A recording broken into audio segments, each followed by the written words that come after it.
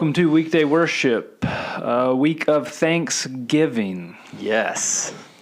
You say I that. love Thanksgiving. Do you really? Oh, favorite holiday. All right, that throws me into a pro-con right on the spot. Thanksgiving or Christmas? Oh, it's not even close for me. Thanksgiving. Really? Yeah, 100%. Why? So Christmas is just so commercialized, and for kids, like when you have a bunch of kids, you have to deal with competing attitudes and wants, and it inevitably becomes about presents, even when you try to go low key, and it's more stressful preparing in terms of decorations, and it seems like it's more prolonged. Like you can be days at a time with family, and it's, there's just so much stress around Christmas. There's, So whereas Thanksgiving, it's like you don't have to go spend a bunch of money on presents and the shopping. It doesn't necessarily require decorations. And it's like you can take a really discontented world, and for 1 week, there's no sense of entitlement. It's just like everybody's like, hey, what do we have to be thankful for? And you don't have to do a bunch of stuff for it. Like what's better than a whole world around you being just thankful for what's good? I can't believe you said that Christmas is not as important to you as Thanksgiving as a pastor. The incarnation of God the Son.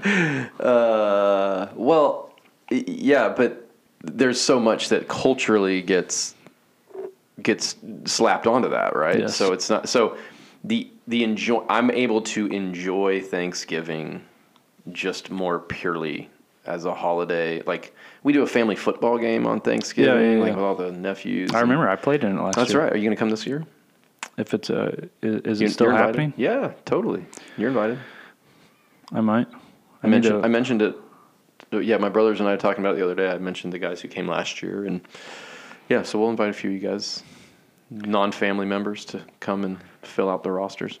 So for me, pro-con, Thanksgiving, Christmas, I think Thanksgiving, you're right, has less pressure and less distractions in terms of getting down to what it's really about. Christmas definitely has more of those distractions and more of that kind of worldliness that can be dragged into it. Yeah.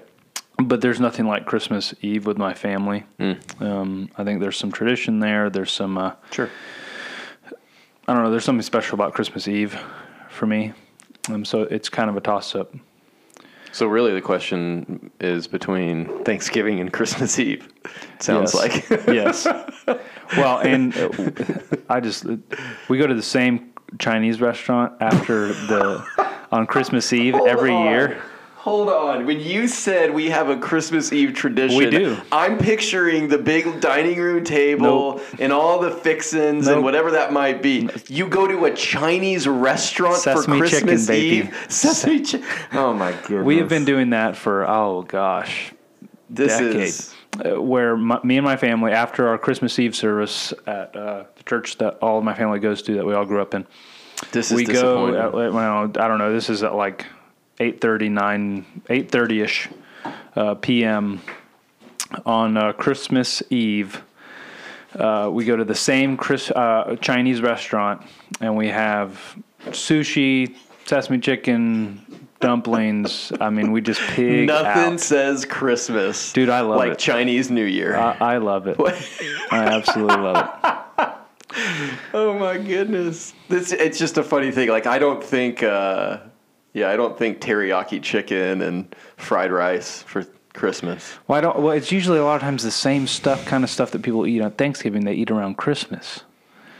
Yeah, we do definitely a different meal. We have a traditional one for our family too, and it's a certain kind of steak that my mom makes, and then we have one of the favorite dishes is potatoes gourmet. So it's it's delicious.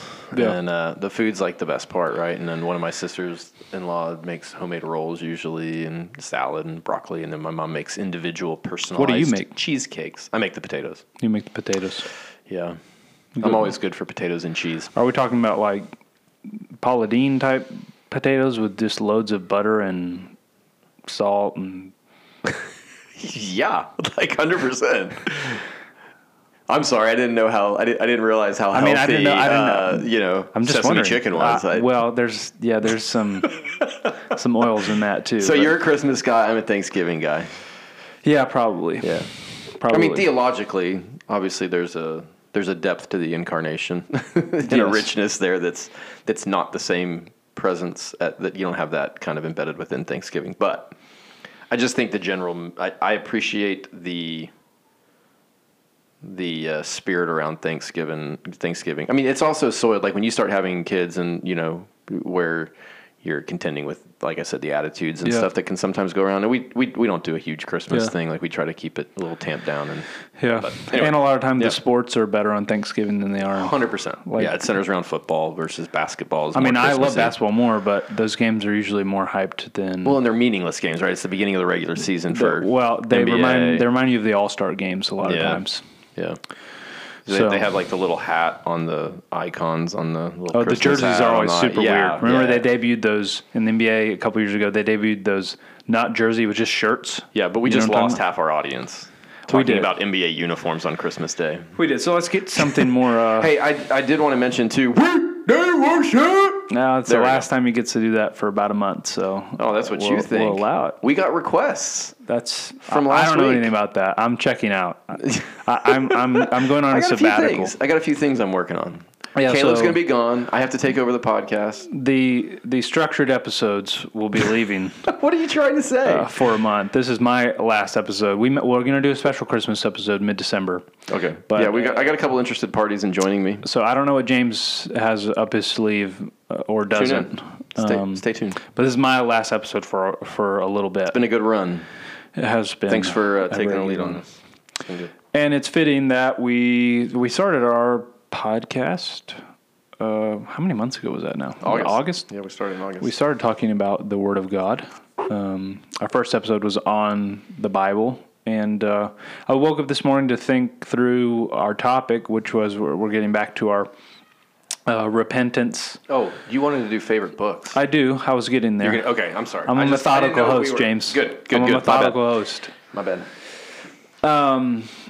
Our themes of repentance, our prayers of repentance through the different churches in Revelation. We've talked about those things from a lot of different angles, but we haven't really dug into the actual text of those churches a lot. And the one today, the Church of Sardis, I read the passage myself, looking at the prayer that we prayed, and really just wanted to dive into the passage and focus on the words of Scripture themselves on that church. But I did promise, as James mentioned, that we would tell you our favorite books of the Bible.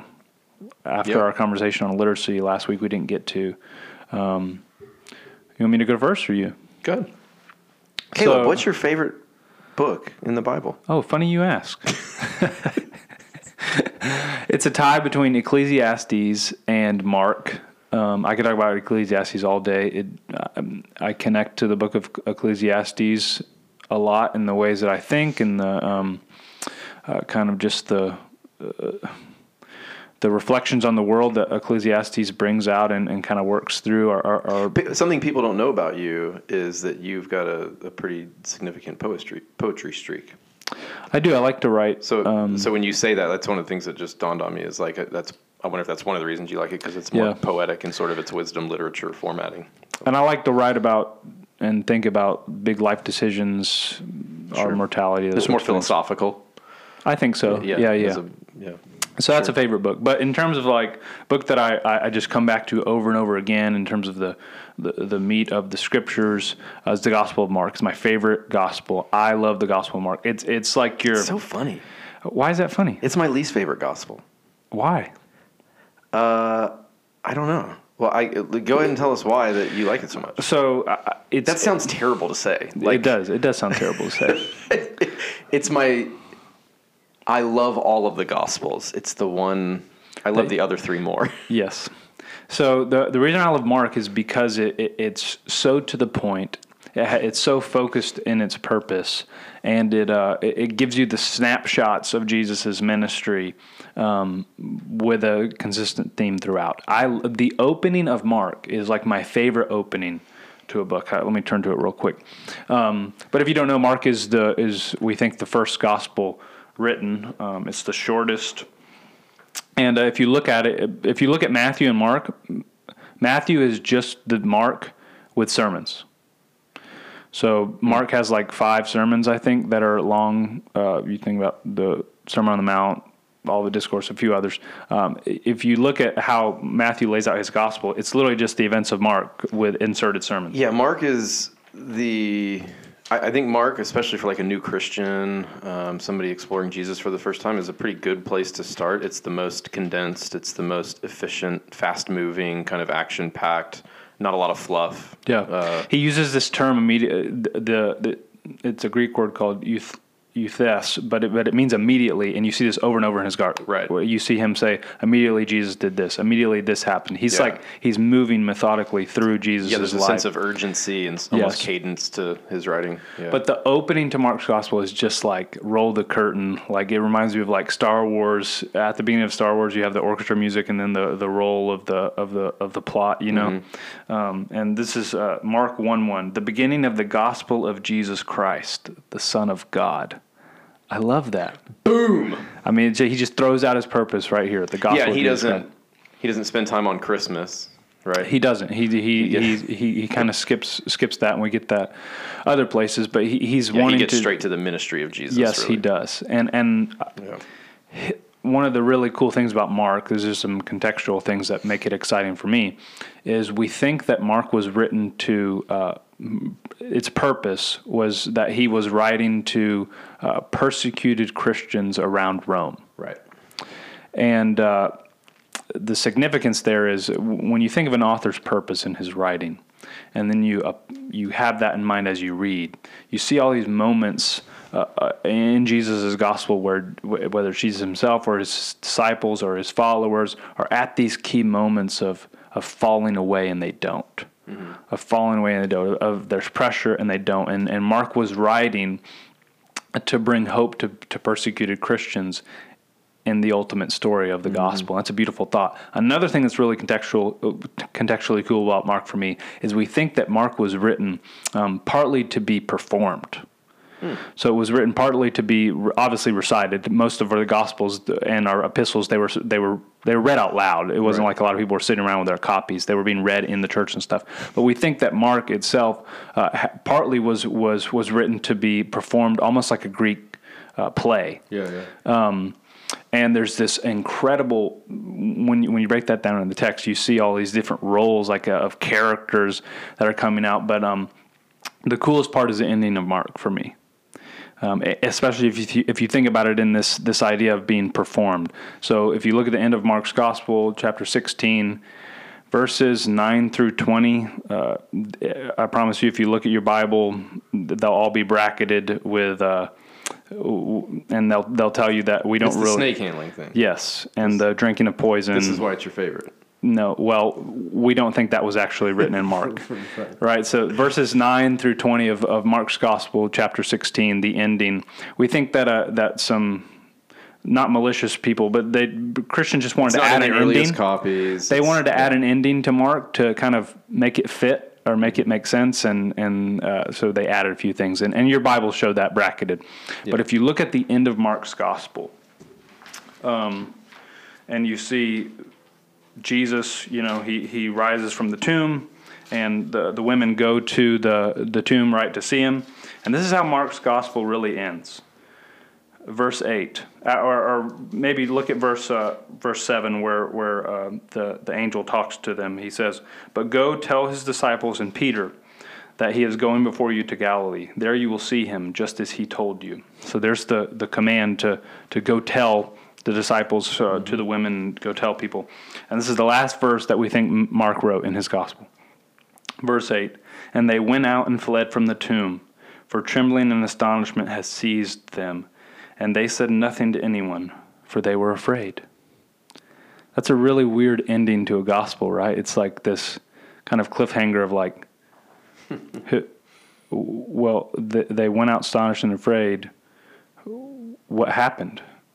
And we think Mark, he didn't finish the story, so his readers would realize, no, the people who have to go tell this is me. Mm-hmm. The people who have to go flee the tomb of the risen Jesus, and proclaim it to the world and tell other people about the mission of Jesus being completed. Yeah. It's left in your court. And it's an unbelievable kind of finish to I can just imagine it being kind of rolled out in a play-like scenario where you hear that and it just dawns on you and the audience of, there's nobody left to do this. I have to do this. Well, you know? And it's almost invitational too, in the sense of its identifying those who were entrusted with that responsibility, who were left with that, are terrified like you are. Yeah.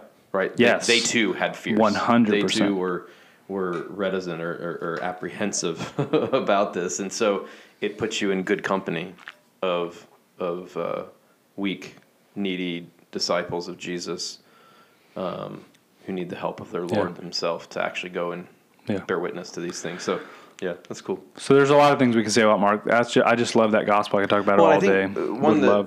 I don't know, maybe there's, I guess, some lack of certainty about this, but there's also the unique thing about Mark being the writer of this gospel. I mean, we're going through the book of Acts right now. We just were introduced to John Mark, right? And he was on that first missionary journey and went home early and becomes this point of contention for Paul and Barnabas. And then we'll see later him come back into the fold of faithful people, and even respected and appreciated by Paul himself. But Mark's writing of this is also in many ways thought to be according to the eyewitness testimony of Peter. In many cases, influenced by Peter for sure. Right. So it's Peter's witness as recorded by Mark, and so you're getting a few different angles there. And so, I mean, Peter obviously is this massive figure in the New Testament and in the early church that when you think that these are the things that were kind of sticking out to him, that him giving an account of Jesus' life and ministry, this was what was most important. Yeah. So, cool. So mine is a different gospel. Just really, not a different gospel, a different one of the four gospels. The gospel according to Caleb John. and I believe the same gospel. We do. Yes. So far. My favorite book of the Bible, and probably and it would be a gospel as well, and that's the Gospel of John. And it's funny because this probably reflects some of our personality differences too. Like, what I love about John is it was written later, and so it mostly, like, because Mark and Matthew have such similarities, and Luke draws from a lot of those tells a lot of those same stories and stuff. The synoptics. The synoptic gospels, right? So those three largely have a lot of overlap. Whereas John, the vast majority of John's material is unique to John. And so when he set out to write this account, he did so to fill in some of the gaps and to even tell some longer stories of different things. And so some of you guys are going, well, Caleb's more efficient with time, and James is a little more drawn out and verbose. So, but I think there's a tenderness in John, just at a personality level, that I admire and that draws me in. He had this sort of, you can sort of see the almost impetuousness of Peter. His personality comes out in the Gospel of Mark, right, a little bit in terms of that, like, immediately. So he's on to the next thing, like, whereas John is kind of more lingering in places, and I think that was a slowing down of his character. I think because when Jesus first meets him, he's called the sons of thunder. Sure. Right, and he's that which was and he's writing his gospel in his old age, right? Yes. He's like an old man thinking through much more humbly the biggest things in his life. Yeah. But I just love the way that there's passages in John that just capture me. Yeah. And I just, many of my favorite scriptures are throughout the Gospel of John, and the portrait that he gives us of the real Jesus is so compelling and so beautiful and captivating and multifaceted,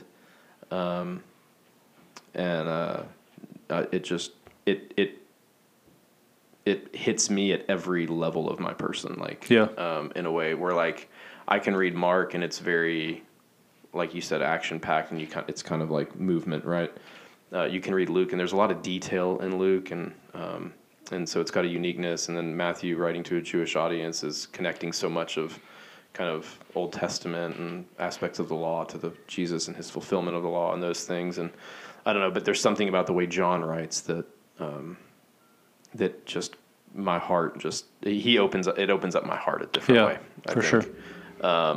And so there's that's what gets me, I think.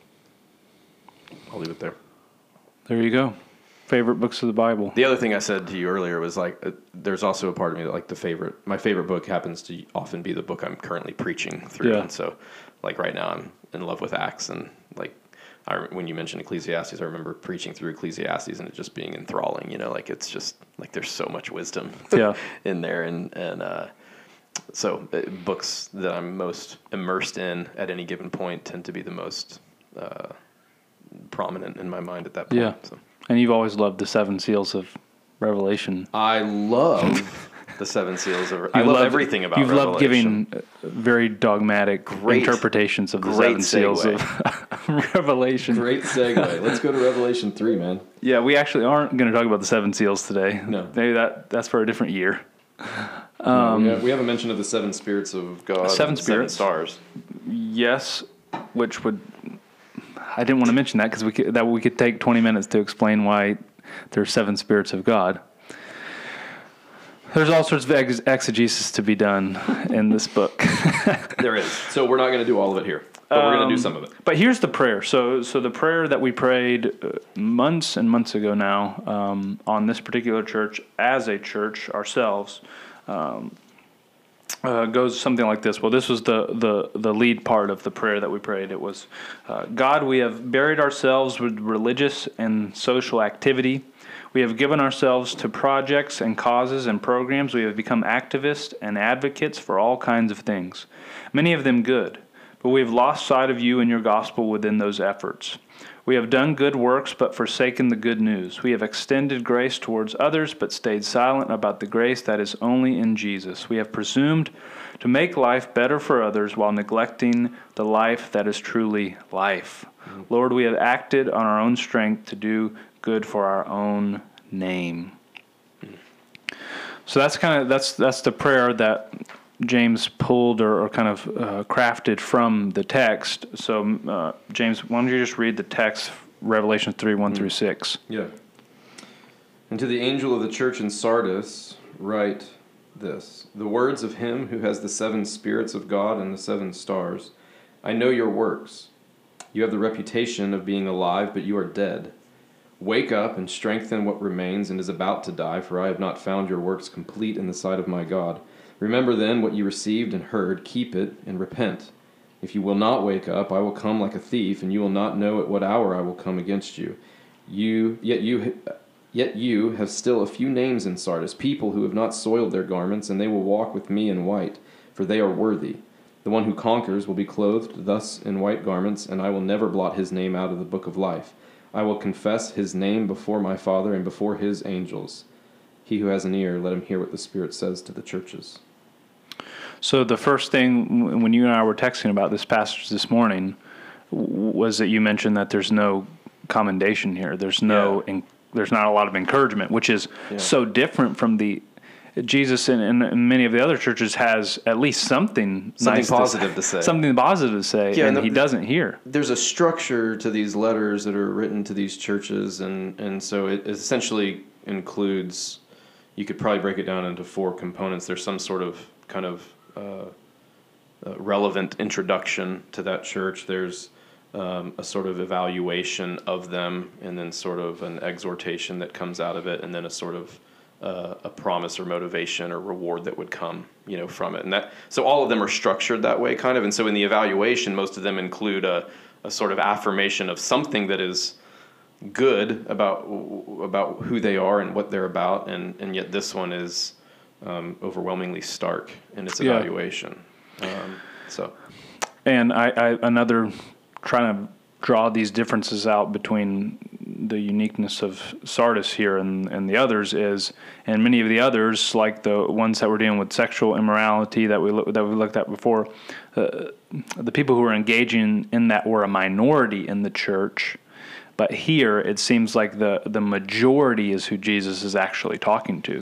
Yeah. So he says that only a few have not soiled or stained their garments. So it seems to be that the righteous ones are the minority instead of the majority here, where that seems to be different compared to the other churches. Sure. And the crazy thing about this church is you don't really see specifically what Jesus is talking about. Like the others, it's very clear. Some were dealing with sexual immorality. Some were dealing with worldly possessions, those sorts of things. Here it seems like Jesus is talking about a general posture, or attitude, or spirit that you can't just put your finger on a checklist and find. So you don't hear any talk of Jesus talking about bad theology here. You don't hear him talk about sexual immorality here. You don't hear him talk about clinging to riches here. There's not an external kind of pinpoint here. There's rather something deeper that's infected the whole church. Yeah. So, yeah, I mean, this is so much of what I think we've come to hopefully talk. I mean, I talk about this a lot. It's something that, like, this is a warning every church needs to hear. Absolutely. Especially probably in a religiously developed environment like ours in America. So I think about this idea of deadness that he speaks to, right? And the way, I one of the articles that I have all of anybody that does discipleship kind of cohorts or leadership development, and something that I've talked a lot about is an article from Francis Schaeffer called "The Lord's Work in the Lord's Way." I think what we have here, the thrust of that when we talk about that almost as a philosophy of ministry, is that you have three categories that you might think in, and one is the work of the devil, and then you have the work of the Lord, but in the power of the flesh, and then you have the work of the Lord and the power of the Spirit. And most people would believe that the great chasm would be between categories 1 and 2, but in fact, the great chasm is between categories 2 and 3. And I think that's probably what we have here from the indication, is that we have a church that's doing the work of the Lord, but decidedly, and like they're giving themselves to good things, but it's all in the power of the flesh and for the glory of self. And it is not out of a spiritual aliveness to God and a love for God and infidelity to Jesus. Yeah, this seems like one of the earliest manifestations of nominal Christianity. Yeah. John Stott writes this about the church in Sardis, and I thought this kind of illustrates it well. He said, "It was positively humming with activity. There was no shortage in the church of money or talent or manpower. There was every indication of life and vigor. But outward appearances are notoriously deceptive, and this socially distinguished congregation was a spiritual graveyard. It seemed to be alive, but it was actually dead. It had a name for virility, but it had no right to its name. Its works were beautiful, grave cloths which were but a thin disguise for this ecclesiastical corpse. The eyes of Christ saw beyond the clothes to the skeleton. It was dead as mutton. It even stank." Eloquent ending from Stott. That phrase, that was really striking and piercing to me, of a spiritual graveyard. Yeah.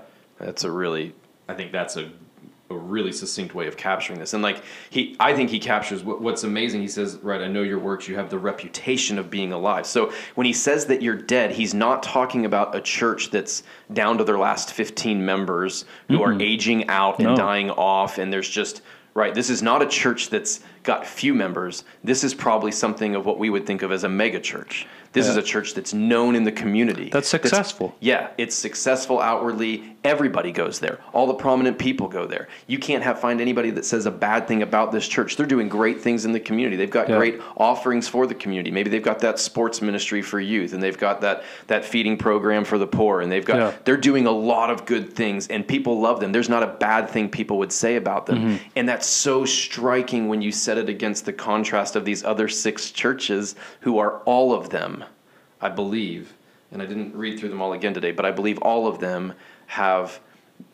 are at some level receiving persecution, criticism. They're on the underside of the culture. Yes. The church in Sardis is not. Yes. And that's exactly what it is that Jesus has against them.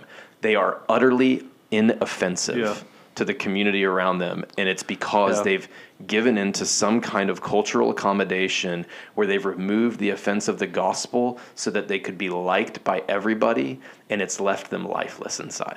Yeah, another commentator wrote about this passage about the church in Sardis. It was too innocuous to be worth persecuting. Yeah. And here's the thing. I think we're kind of used to that here. we're used to nominal Christianity in our day and age, in our context, and what's being talked about here. The first century church was not used to that. Yeah.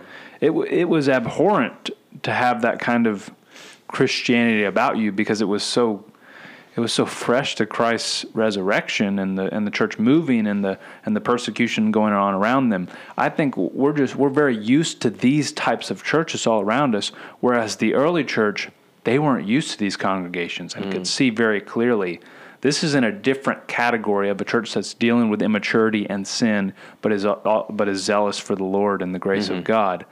This was a whole different category of a church who thought themselves sufficient. Yeah. Yeah. So they've figured out how to build ministry. I'd said a couple weeks ago something that Chuck Swindoll says, right? The danger in ministry is that we can get to a place where we can do it. Right? Yes. That's what they've done. They've begun to just do ministry. Yes. But they've removed the edge of the gospel. And so perhaps they're activists, they're busy, they've got good works, but the living presence of the Holy Spirit is absent from this people. Yes. And almost entirely. And they probably don't know that it's left. They probably don't know that it's gone. They think it's there. It reminds me of Samson in the book of Judges, after he chapter 16 verse 20, he loses the Spirit of God with him. But after he wakes up and goes out to fight the Philistines for the first time without his strength, chapter 16 verse 20 of Judges says, he did not know the Lord had departed from him. What an incredible verse, to not know that the Spirit of God has departed from you when you walk out in strength. Yeah, you feel so good about yourself that it doesn't even dawn on you that the Spirit would. So because this is a congregational reality or a characteristic of this entire community, what you find is that this is a church that everybody in the town is happy to endorse and happy to attend, and it's a church Jesus would never go to. Yeah. And the question I end up thinking through and asking then is how many of our churches are churches that a lot of people would love to come to, but Jesus would never feel welcome there. In fact, Jesus isn't welcome there. And that's essentially what this is boiled down to, is that they've become so obsessed with being at peace with their culture that they've actually, in James's words, right, in James's letter, they've become friendly with the world in a way that has become enmity towards God. Yeah. And so it's a church of real compromise and cultural accommodation that has led to a deadness. And we know it's not entirely dead. Like at one level, it's almost as if Jesus is overstating the case initially to kind of jolt them, because he then says there are some. Yeah. Right. So it's like the landscape looks really bleak, but there's not a lot of greenery on the horizon, but there's a few things here and there popping up, right? And so there's something somewhere that still has a chance here of resurrection and so he starts in verse 2 to kind of move towards giving some commands to change course. He says, "Wake up and strengthen what remains, and is about to die. For I have not found your works complete in the sight of God." So that's an interesting phrase there when he talks. I have not found your works complete in the sight of God. And if you look at Revelation 2:19, you find what did God approve of in our works, and it says it talks about things like love, faith, service, patient, endurance. All these were no doubt evident in Sardis. These were things that were happening, but in a haphazard, half-hearted, incomplete way. Perhaps their motives were wrong. Perhaps they performed the deeds well enough, but did so for selfish, even mercenary reasons. So again, I think Jesus points deeper underneath actions to heart postures, which is something that we have a really hard time doing, because we're satisfied with us just doing something that's required of us without doing it with the heart and posture that Christ asks of us. And so that's where I think he's going with that phrase in verse 2. Yeah, I think there's an indicator too when he says, I haven't found your works complete in the sight of God, but when he says, remember then what you received and heard. So he's calling them back to their initial, let's say, conversion. Yes. He's calling them back to when the gospel first gave newness of life and their responsiveness to that. Yeah. One of the cursory things, if you look up these words, is that probably a more literal translation of this wouldn't be what you received and heard in terms of its content, but it would be rather how you received it, which goes back to this posture of heart. And so it's really talking about the how. And it's, well, how do you receive newness of life in Jesus? And it's repentance and faith, right? It's that a repentant faith towards Christ in response to the gospel is how you begin life with God. And he's saying you haven't completed this. What he means is like you started there and then you've left that behind essentially, right? That you stopped paying attention to that and you stopped walking. Like we often mention that life as a disciple of Jesus comes back to the simplicity of that, Colossians 2:6, that as you receive the Lord Jesus Christ, so walk in him. And that's when you could literally put that verse that you just mentioned right next to here in verse 3, because the three things that Jesus says to do here is remember, hold fast, and start obeying. That's simply what he said. Remember what you've received, hold fast, keep it, and start repenting. And what he means by that is not just say sorry, but actually turn from your wicked ways. Yeah. And you have this, and it's bookended by, number one, wake up. And then at the end saying, if you will not wake up, there's this sort of, what's that called? There's a device in inclusio where you have like that same idea that's mentioned on like bracketing a sort of thought strand. Yeah. And so it's at the beginning and again at the end to sort of for emphasis. And it's that idea of like this idea of waking up is an idea of alertness and watchfulness. There's a sort of urgency here. Yeah. And so he's calling them, and I would say he's calling us to a posture of watchfulness. Yeah. That every single one of us and every single one of our churches is prone towards something of this kind of drift towards lifelessness. Yeah. And the only way you can tend to that is by remember. What were the three things you said? Remember, hold fast, repent, obey. Right. And so we so desperately want the Christian life to be more complicated than that. Yeah. And maybe more exciting, or like we want there to be new things that we can do that are, different than the old things. We get tired of doing the same thing, but he's partly going like, no, there's not a new way to live the Christian life. Yeah.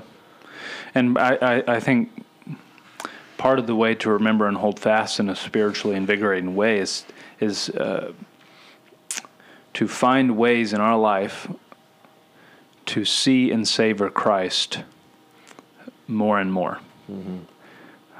By remembering that sweetness of Christ as we first did when we all came to Christ, and that newness that of darkness to light, but also as we age in as children of God, finding ways to see and savor new aspects of who Christ is, new aspects of the gospel.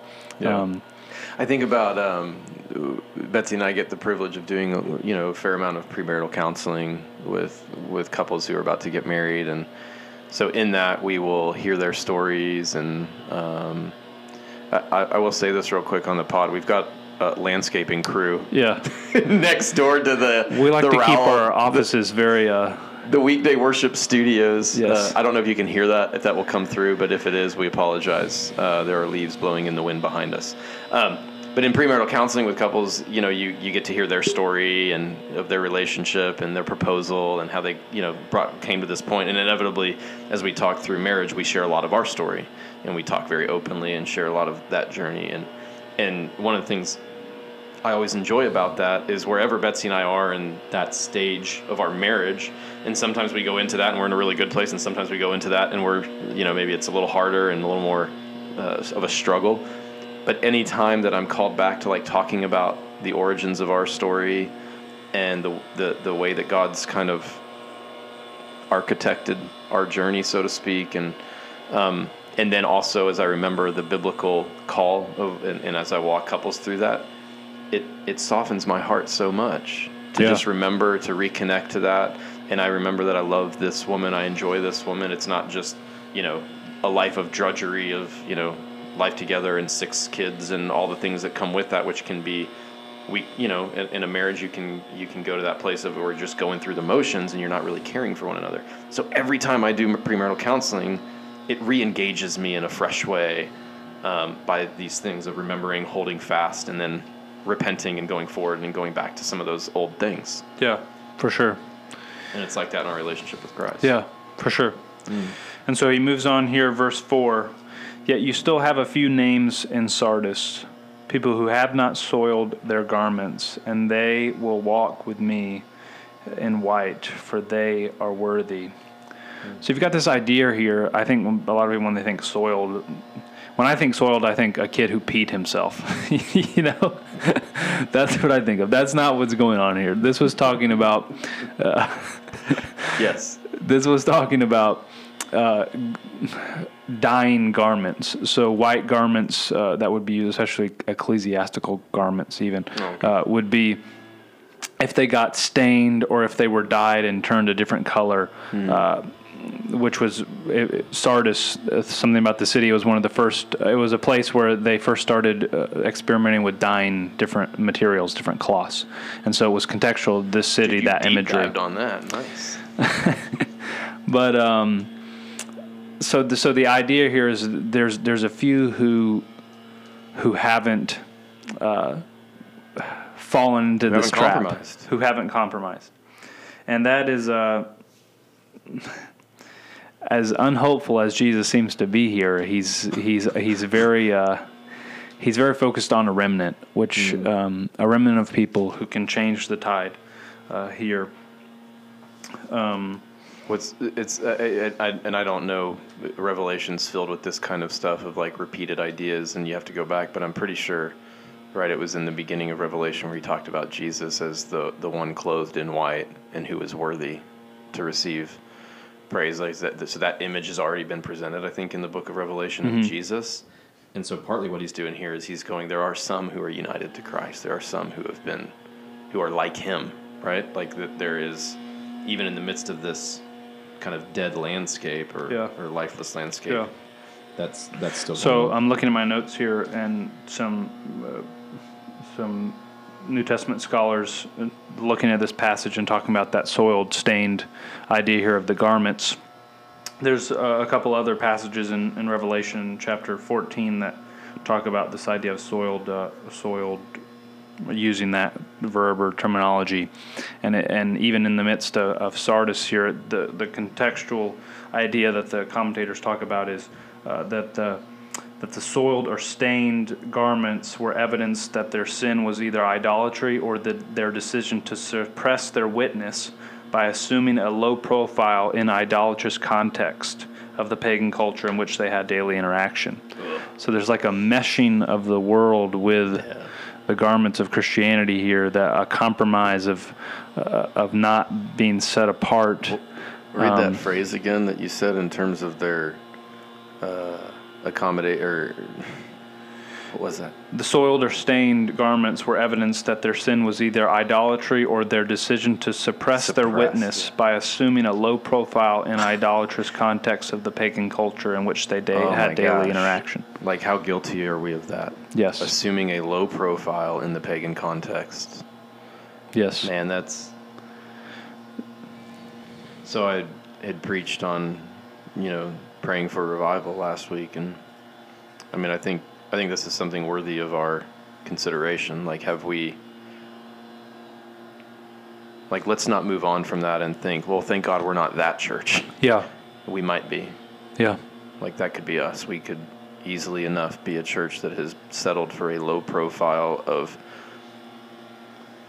like, happy to be ignored by the culture. Yeah. Happy to be seen as harmless. But the verse here talks about those who have not been soiled, as that remnant, as that faithful few in that church that could change the tide, and Christ gives them a comfort that they will walk in white, for they are worthy. And then verse 5, he said something that I think is worth on the surface seems tricky, but I think it's worth us exploring for a second. The verse reads, "The one who conquers will be clothed thus in white garments, and I will never blot out his name out of the book of life. I will confess his name before my Father and before his angels." So obviously this is in the context of that remnant of those who are faithful, who could change the tide, but also who are faithful even if the tide doesn't change in that church. And he says those who conquer or conquerors, they'll continue to be clothed in white garments, and I will never blot his name out of the book of life. So on the surface, that sounds interesting because it sounds like if your name's in the book of life, you could be written out or erased. On the surface, that seems like you could lose your salvation in some way. And we need to take a little exegetical look at that because I think this is actually a passage of comfort that Jesus is giving us. Well, and I think and I haven't done a deep dive on the study of this, right? So, but I will say at the surface is we would be wrong to read this as a threat. Yes. It is an intended statement of reassurance. Yes. And comfort and like security. Yes. So it's not saying he's not saying that, hey, it's possible that if your name's written in the book of life, it could still, like, if you screw up one too many times, it could be taken out. Yeah. He's simply saying, like, those who are in this category of who overcome, I will never forsake them. I will never. Like, this is sort of like Jesus when he says, whoever comes to me, and I'll never cast out. Yeah. Right? So it's a statement to instill confidence and settledness into us, into the faithful, not a threat that if you don't, this is what would happen. Yeah. So when I'm doing some research on this passage this morning, the context that I think just makes this beautiful here is this idea of the book of life. Obviously, the book of life is a theme throughout Scripture in different ways. You see that term used in a lot of different ways. It's predominantly used in a book of life for believers who God has redeemed for himself. But there's other ways in which the context here is almost a polemic against a different kind of book. So in ancient cities, especially ancient Greek cities in the Mediterranean here, kings and governments, they kept census records of people. Like you think of the census record that Jesus and his family had to do early on. And that was signified your citizenship. You know, you were on the census roll in that, so you could claim citizenship and those sorts of things. But evil kings or kind of finicky rulers, if they got upset with you, they could take you off the roll, basically. If you died, or if they or if you committed a crime and they didn't like it, they would just rip your citizenship from you, right? And there's this image here of Jesus saying, even if you failed, but you come and you remember, you hold fast, and you start obeying, I'll never take you out of my book. I'm not like those kings who can just rip you out and rip you back in by the spin of his hand. I will never blot you out of my book. Yeah. So there's this polemic against that kind of wishy-washiness of security that Jesus is actually working against. And he calls the people who he will not blot out of his book overcomers. And that's a reference to Christians, all Christians. Right. All Christians in the last day who are united to Christ will be overcome. And this is a theme throughout the book of Revelation of Christians are characterized as those who overcome. And the idea is that this is being written again to churches who are in compromised positions culturally, politically, socially, and so they're enduring a lot of persecution. And the idea of overcoming is those who persist in repentance and faith, those who persist trusting in Christ ultimately over and against, all these other threats and things. And so as you endure faithfully the hardships that surround you in a posture of repentance and faith towards the Lord, then you are those who overcome. And it's interesting that Jesus, he couches this in negative terms. Right. He says, I will never blot you out of my book. And so if it's couched in negative terms, the answer to what we're trying to figure out here is obvious. Jesus, because he couldn't say, I will write your name in the book of life. Because the names of the overcomers were already written in the book of life from eternity past, right? So, in other words, we must take note of what Jesus does not say. He does not say that anyone will be erased from the book of life. Rather, he says the overcomers will not be erased. His word is a promise of security to overcomers, not a threat of insecurity to those who lapse. And there's also that. There's almost like an emphasis on that, because not only will he never blot it out, so it's written in the book of life. Yeah. He won't blot it out, and then he's going to go a step further. He's going to confess it. So now he's going to articulate your name. He's going to speak your name before the Father, which is hearkening back to which of the God, Matthew 10-ish, something like that, where Jesus says that if you name me before men, I'll name you before my Father. Right? Yes. And so that we know this has to be speaking to their boldness and willingness to witness. Yes. Because that's kind of that context that Jesus says those things, is like, you name me before men, I'll name you before my Father. So part of their accommodation is, hey guys, we're not going to make you uncomfortable, and we're not going to offend you by sharing this gospel or spreading this gospel or making a big deal about this gospel. It's back to that suppressed, kind of easy... Suppressed witness. The suppressed witness. And so... this is really a call to boldness. Yeah, and I think a lot of people can get caught up in the harsh warnings of texts like Revelation and not realize that this is just how God has chosen as one of his means in preserving his people to use warnings to preserve them. So something I like to say all the time is God ordains the ends. He ordains that I'm going to, by holding fast to Jesus, I will get to the end and run my race.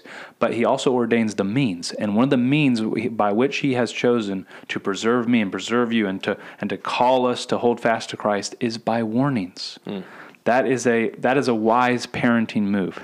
Yeah. You know what I'm saying? Yeah. And so certainly we all do it. We don't need to take these warnings in the effect of losing confidence in the finished work of Christ, but rather see them as gracious signposts from the Savior himself, who laid his life down for us, that we would not spoil the goodness and freedom of that preservation all the way to the end. Yeah, they're essentially, it's like a coach in the huddle with his team at the end of a game, and they're tired, and it's mental fatigue, it's physical fatigue, and you're urgently you're pleading with your team, right, and you're trying to rally them and to kind of dig a little deeper, and that's the kind of, I think, idea behind that. So why don't we end here with the response prayer of.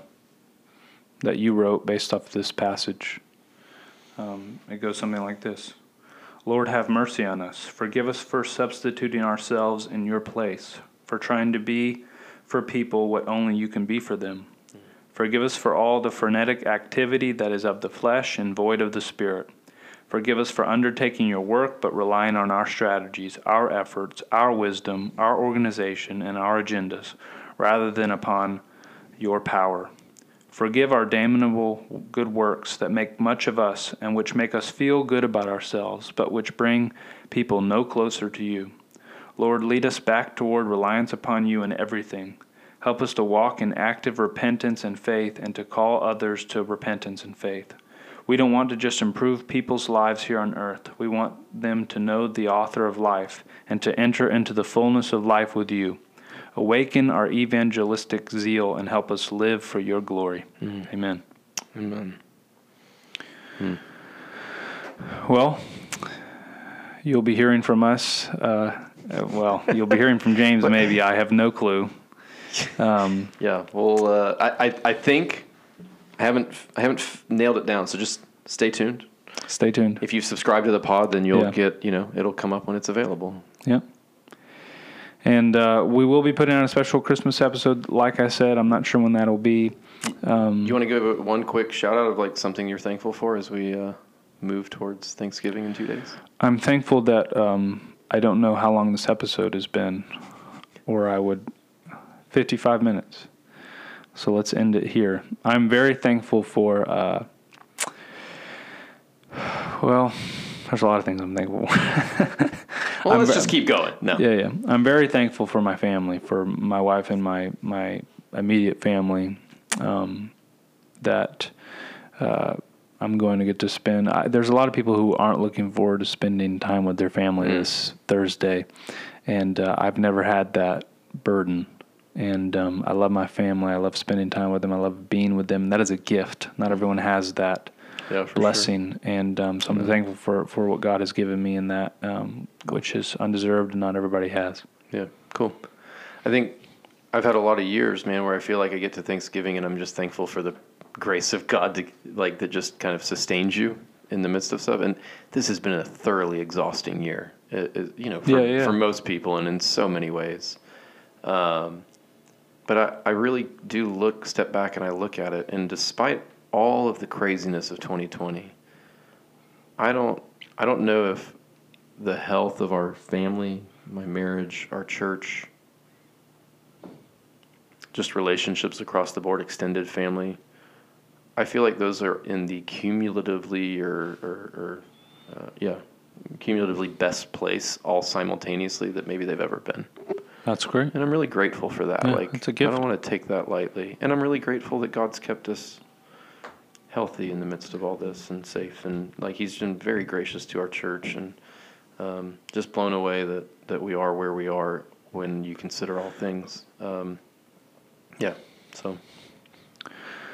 Well, there you go. There you go. I hope everybody has a good Thanksgiving and a good Christmas. Happy Thanksgiving from Weekday Worship. Happy Thanksgiving from Weekday Worship. See you guys.